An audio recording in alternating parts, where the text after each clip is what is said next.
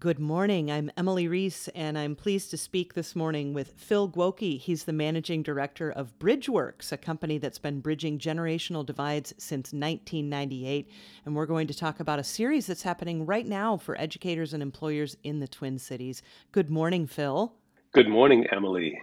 I'm so glad that you're speaking with us today. So, talk to us about Bridgeworks, first of all. This is the company that you're the managing director of, and you work with helping people to bridge gaps between generations. So, tell us about that. Exactly. 1998, our founders were from two different generations, a baby boomer and a Gen Xer. And as they were working together, they had a great appreciation for one another, but they kept butting heads a little bit on different communication styles and ideologies. And the more they became aware of this, they realized there's some real insights to be gained. So they wrote what became a best-selling book, When Generations Collide. And ever since, businesses large and small across this country and really around the world now have reached out to us to understand these generational divides a little bit better. And that's what we've had the privilege to do in the form of keynote presentations and trainings. And what how we really distinguish ourselves is we focus on the strengths that each unique generation bring to a community or workplace or the marketplace, and then leverage those strengths to create some community and unity among those differences. So, Phil, talk to us about the series that's happening right now called Reconnecting Generations of Diversity. Yeah, it came at a really timely moment in history in that we're all sensing a lot of miscommunication, misunderstanding amongst each other. And so we began to look at how different generations have, how we view diversity, how we view each other, and what the expectations are amongst young people, the next generation, if you will, of our workforce, what they're really looking to in organizations and education, how they want to be motivated, and so forth.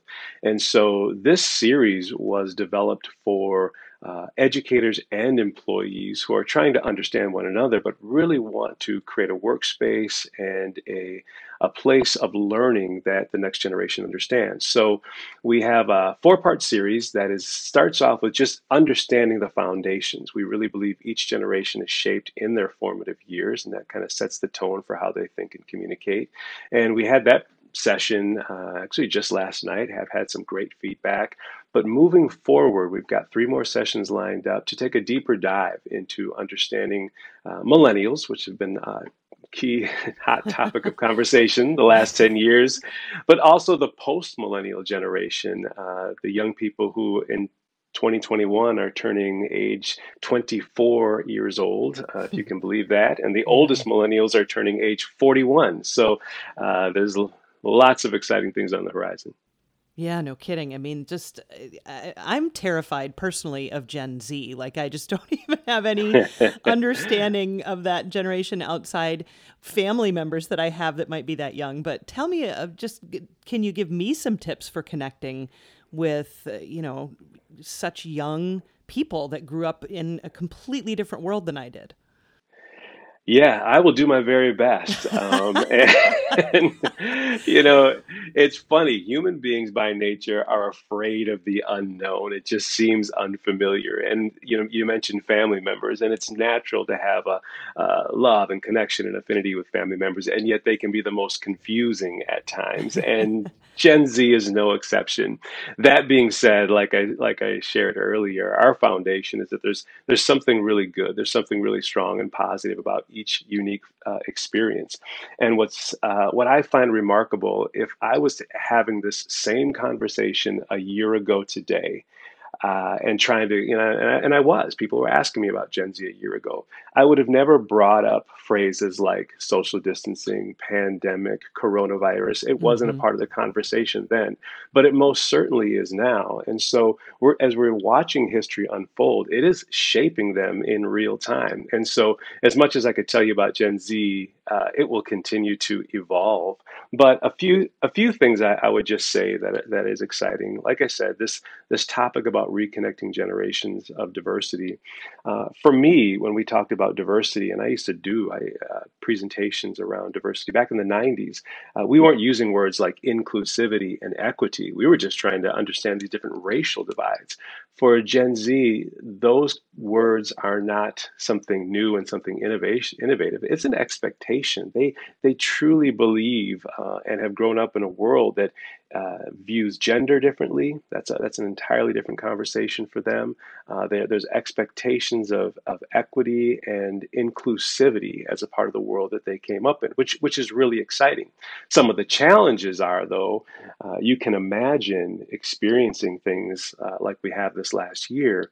There's also some real fears. There's some real concerns they have about the world that they're coming up in. And so, whereas I grew up far more independent, a latchkey kid of be home when the street lights come on and your parents didn't know where you were until they saw you at 9 o'clock, Yeah. they're growing up in a world where there's a lot more supervision and they're expecting some very specific coaching from their teachers and from their future employers. hmm I'm speaking right now with Phil Gwokey. He's the managing director of BridgeWorks, which is a company that works to bridge generational divides and has been doing so for decades now. Phil, I'm very curious what drew you to this work.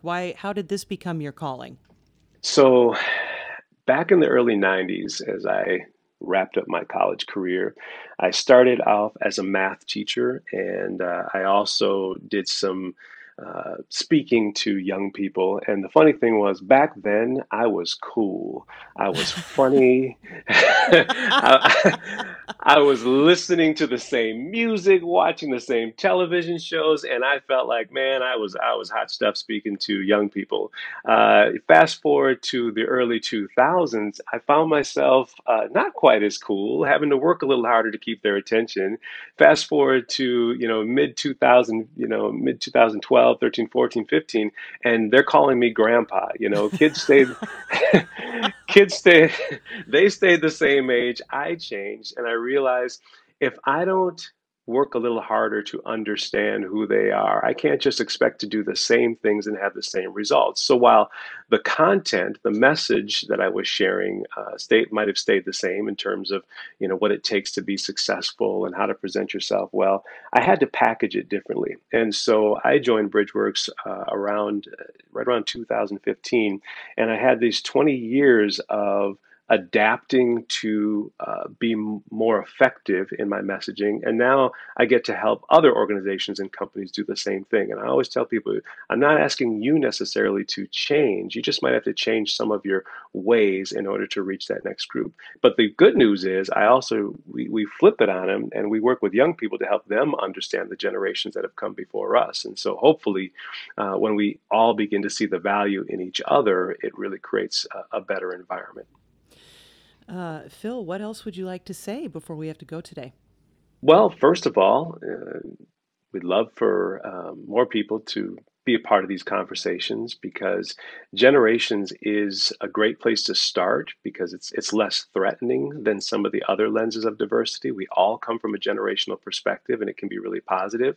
But taking it a little bit deeper, let's have the same conversation around culture and race, ethnicity, gender, because I firmly believe moving forward into 2021, the social divides that we've experienced because we've been so closed off to understanding one another. So take a little time to see the value in those differences, and we'll all be a little better off for it.